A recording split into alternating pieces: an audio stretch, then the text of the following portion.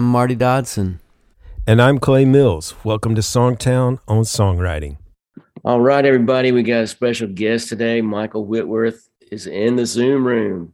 Thanks for having me, brother. Man, thanks for being here. And I found an article about you online that introduces you in a better way than I could ever imagine to do. So it says, meet Michael Whitworth, the 20-something crooner full of devilish charm and angelic melodies. Oh my God, what is that? There you go. Is that something from way back in the day, probably? I think so, yeah. Yeah, it must have been before I moved here and realized how to actually do music.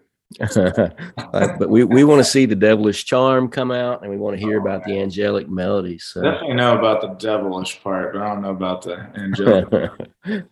Well, tell us how you kind of got started in music. Like, what was your early musical things that you were involved in, and kind of how did that lead to you coming to Nashville? Yeah, well, I started in music.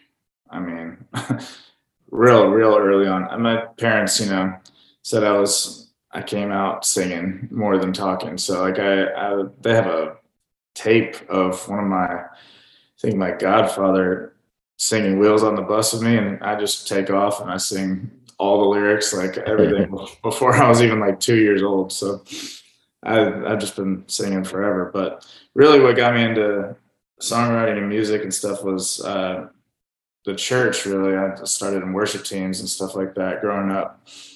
And learned acoustic guitar and playing Jars of Clay songs. And then I joined some high school rock bands with some friends here that we all actually ended up here in town. My buddy Andy Albert, who's a songwriter, super successful songwriter here, and Rohan Kohli, who's a super successful A&R at Warner.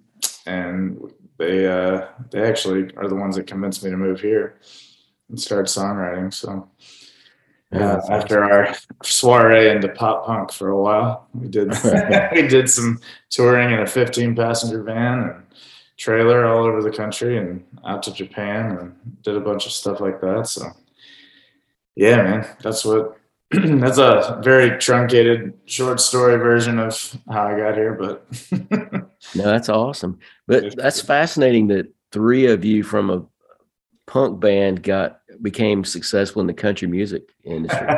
Yeah, man. I was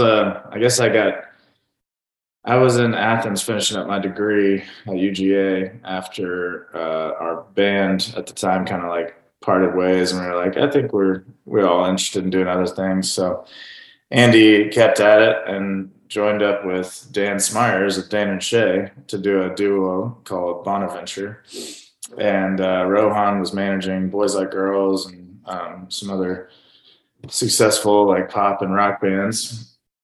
And then I went back to school and got married, and I was hanging out in Athens, and Rohan and Andy would come visit, or I'd come up here to Nashville to visit, and they'd be like, man, you just got to move here, man, we'll do it. And I was like, so they pay you money to write songs? I was like, how does that work?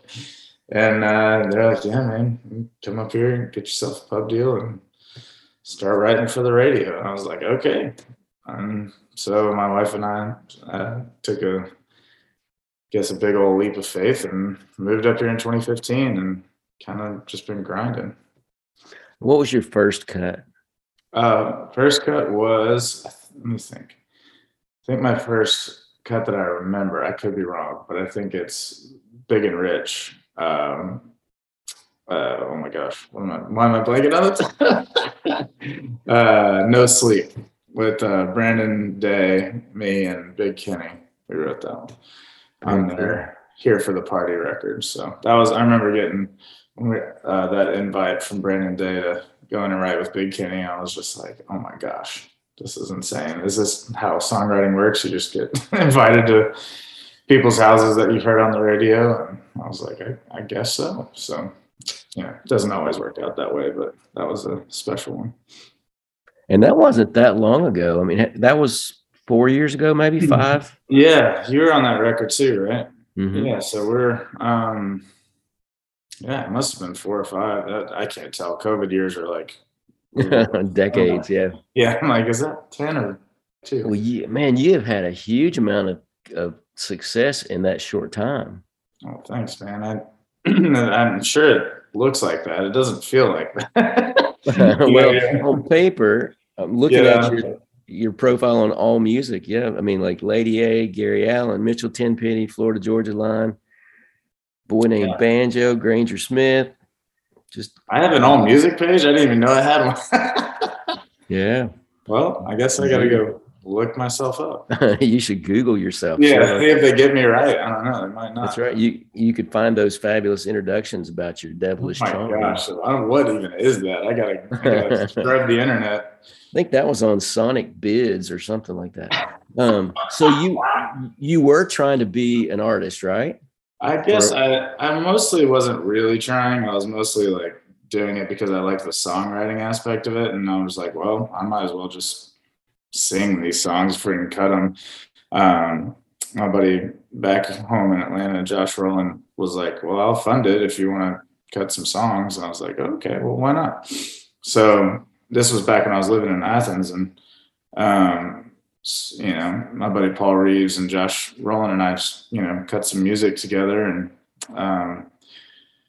we put it out. And then, like, at the time, I think they still do this, the radio station, the iHeart country station in Atlanta, does like a locals, like local up and coming, you know, artists feature on like a Sunday or something like that. And they asked if they could put me on it, and I was like, okay, sure. So that kind of went to the top there for a while, and that was cool. And I was like, well, maybe I can do music, so we'll see. I've never really aspired to be the artist, but I really enjoy the performing aspect of, like, you know, doing writers' rounds or things like that. But I enjoy the creation the most, like the songwriting part.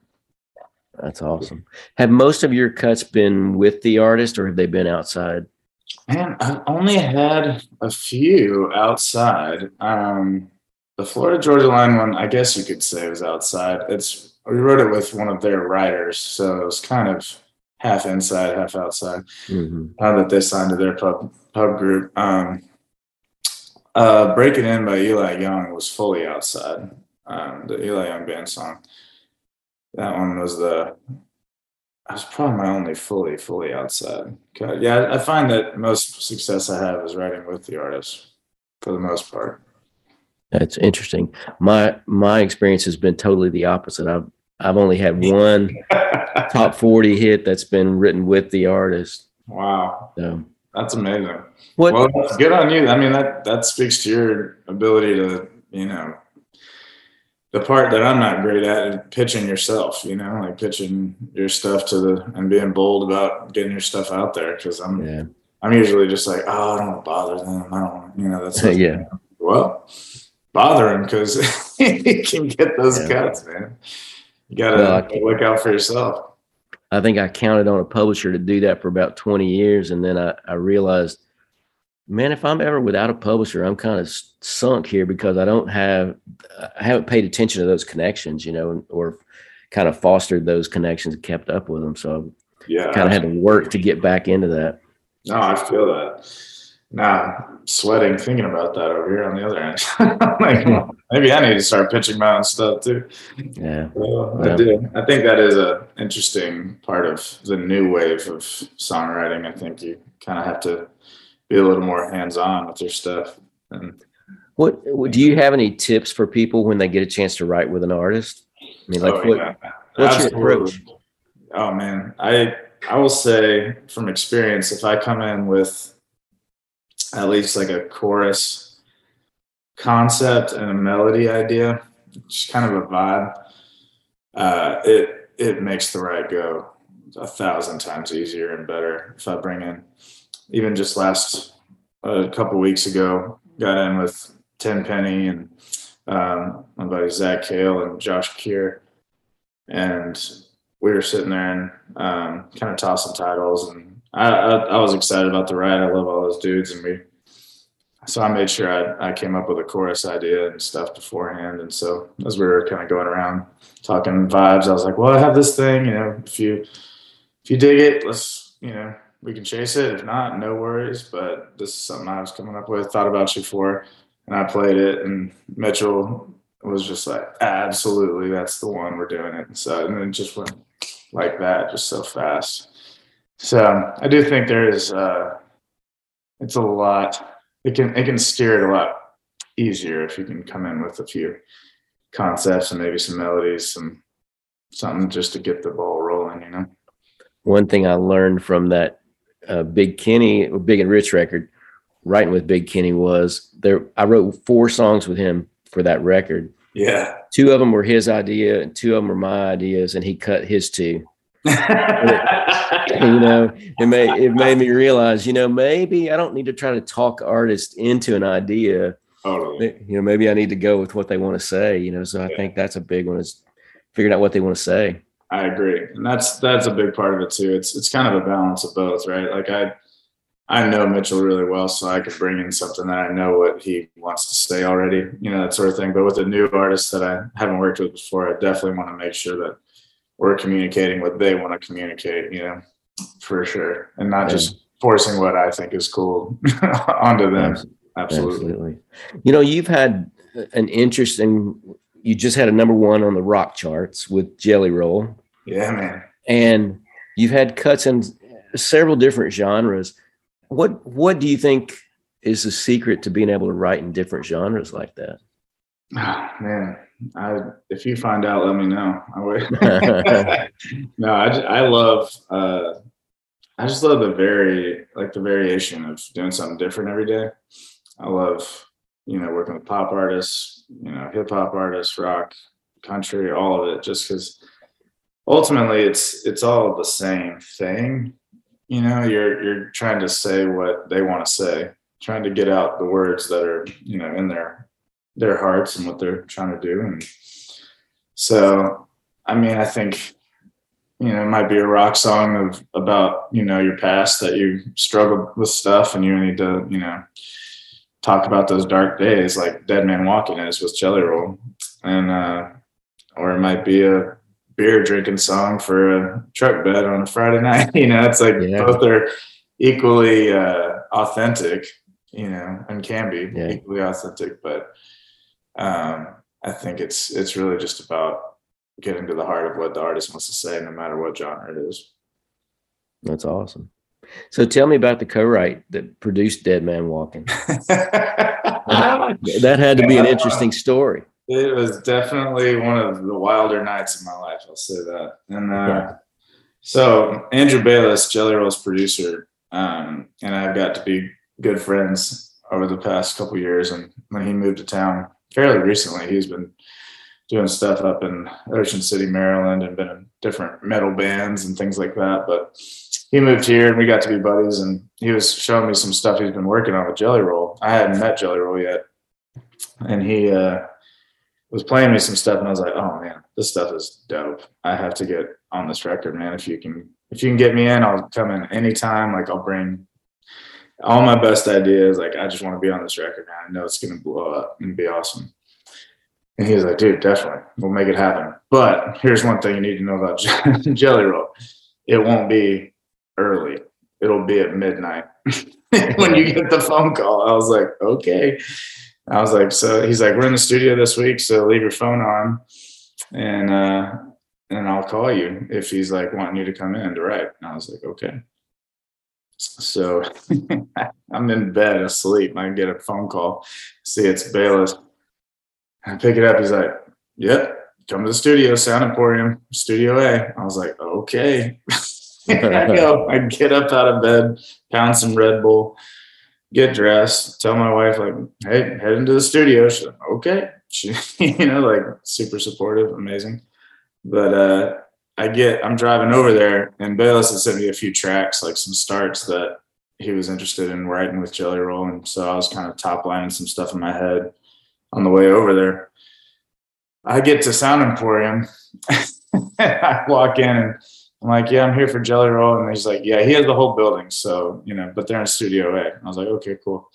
I walk into Studio A, and there's like, I don't want to exaggerate. I think somewhere between 30 and 40 people in Studio A, like enormously packed, like we're talking his security team was there, his label at Broken Bow and BBR, and like producers, engineers, just, you know, a couple writers and all just buds and friends and entourage. I was just like, holy hell, this is packed in here. It's like, okay. So I walk in the door and Jelly's sitting at the console and he whips around and he's just like, Whitworth, what's up, man? And I was like, dude, how are you, man? He's like, what you got? And I was like, huh? Come again? He goes, what you got? And I was like, oh, like songs? And he's like, yeah. What you got? And I was like, do you want me to like play it for like just freestyle it like right here? And he's like, yeah, go. Show me what you got. I was like, huh. And I was like, this has to be some sort of test or something. See if I got it or if I deserve to be there or not. And I was like, well, what the hell? Here I am. So I was like, well, I was working on a little thing on the way over here. If you want to hear, he's like, yeah, hop in the booth. Go ahead and play. And I was like, oh, okay. So I was like, okay, here we go. It's all or nothing, you know, cards on the table. Let's do this. So I sang, I didn't have all the words, but I had melodies and the concept and over this track that Bayless had built. And I just got in there and I just sang it down, verse, chorus, like, you know, what I had, melodies, and mumbled the rest. And I got to the end of the hook and, you know, he hits space bar, stops it, and he just goes, man, I F with that. And he's just in the whole room, just like, yeah, yeah. Starts erupting. I just like got nauseous and was just like, oh God, okay. It's a massive sigh of relief that he loved it. And it ended up being the second track on the record, Backslide, on Jelly's new record. But that was that was the most nerve-wracking introduction of all time to working with Jelly Roll. That's for sure. I can only imagine. Yeah. That's crazy. Yeah, that's every day is a new thing. That's what I love about this job. Yeah, absolutely. Me too. Yeah, I was at a I won't name the function, but I was at a music business function one time and it was one of those things where people are just going around bragging about all the stuff they're doing. And, you know, I mean, and I was like, oh man, I'm just so tired of hearing this. And I look over at the bar and there's this guy with tattoos all over his face. And he's just sitting there by himself. And I'm like, this is my people. I want to get out of these. So my wife and I go over there and I introduce myself and he goes, Jelly, nice to meet you. And come to find out, we grew up in the same area. I grew up in Antioch where he grew up. No way. In Nashville. I didn't know you grew up in I think we'd gone to several of the same schools and all that kind of stuff. So it was fascinating conversation, talk to him. But man, that's awesome. He saved the day for me because he was not at all boring. Dude, that boring is an adjective no one can use to describe Joe. Yeah, that's exactly right. And if our listeners have not heard him, you need to check out the song Dead Man Walking that he did. What's a song that you're super proud of, whether it's been cut or not? Well, definitely goes without saying, Dead Man Walking just have a 2-week #1 at rock radio. It's like beyond dreams for that. And I really love the concept of it. And I really love just everything, production, performance. I'm really super proud of that one. I think another one that I'm really proud of that I love is Break It In by Eli Young Band. That one that was a real great co-write. It was kind of, I think all four of us, first time we were in the room with each other. And we hadn't even met Benji Davis before, and now he's a #1 songwriter too. And that one just felt really special. It felt really authentic. Was that you, Benji, Daniel Ross? Yes, and Brandon Day. Mm-hmm. And Brandon, cool. Yeah, that one just always felt special. And yeah, that is I think my only truly outside cut. As we were saying earlier, but yeah, Scott Borchetta really loved it and wanted it for Eli. It was great. That's killer. So that's one. I don't know. There's a lot that I'm real proud of, and then there's you know, I'm even proud of the, you know, the dumb drinking songs too. Why not? It's fun. It's good. Exactly. We're here to entertain. We can't change the world with every song. No, exactly. But, you know, who's to say that, you know, having a cold beer on a tailgate doesn't change the world in some way. That is true. So you mentioned earlier about loving songwriting because every day is different. What else about songwriting kind of feeds your soul? Yeah, I'd say just like bringing something out of nothing is like the craziest concept in the world. Like that song did not exist, you know, in the world before we just created it that day. Yeah. And there's nothing like that feeling. I don't think I could ever go back to a 9-to-5 because of that feeling. You know, it's just like I can't, if I'm not bringing like that creative process is, you know, incomparable, really. Just to sit there some days with not even a concept, some days not even a melody, nothing, and just bring something out. And some days it's amazing and some days it's just okay, and some days you don't get anything, but the process is just, it's my favorite thing in the world. I grew up in a very homogenous kind of environment. Like everybody in my neighborhood was white, kind of lower middle class.